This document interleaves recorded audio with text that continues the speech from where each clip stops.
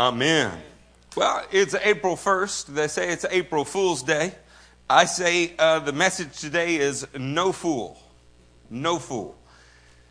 Jim Elliot is famous for writing in his diary the very month that he was killed. He is no fool who gives away what he cannot keep to gain that which he can never lose. That made an impact on me when I read his widow's book, Through the Gates of Splendor.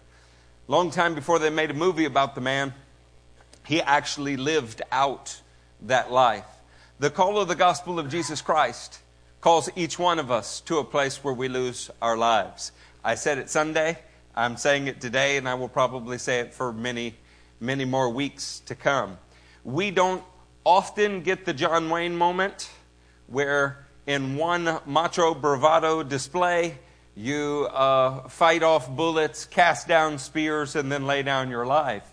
What you get to do is give your life away one little piece at a time. Every time you deny your will for His, every time you cast down a worldly or base or even just normal desire and pick up a heavenly one, then this is what it is to deny yourself and follow Him. Somebody say amen in the house of God. In our message, No Fool, it might be a good thing to do to start with why today is special to me. So we're going to cover a few scriptures here, starting in Matthew 16 and verse 21. Say, there when you are there.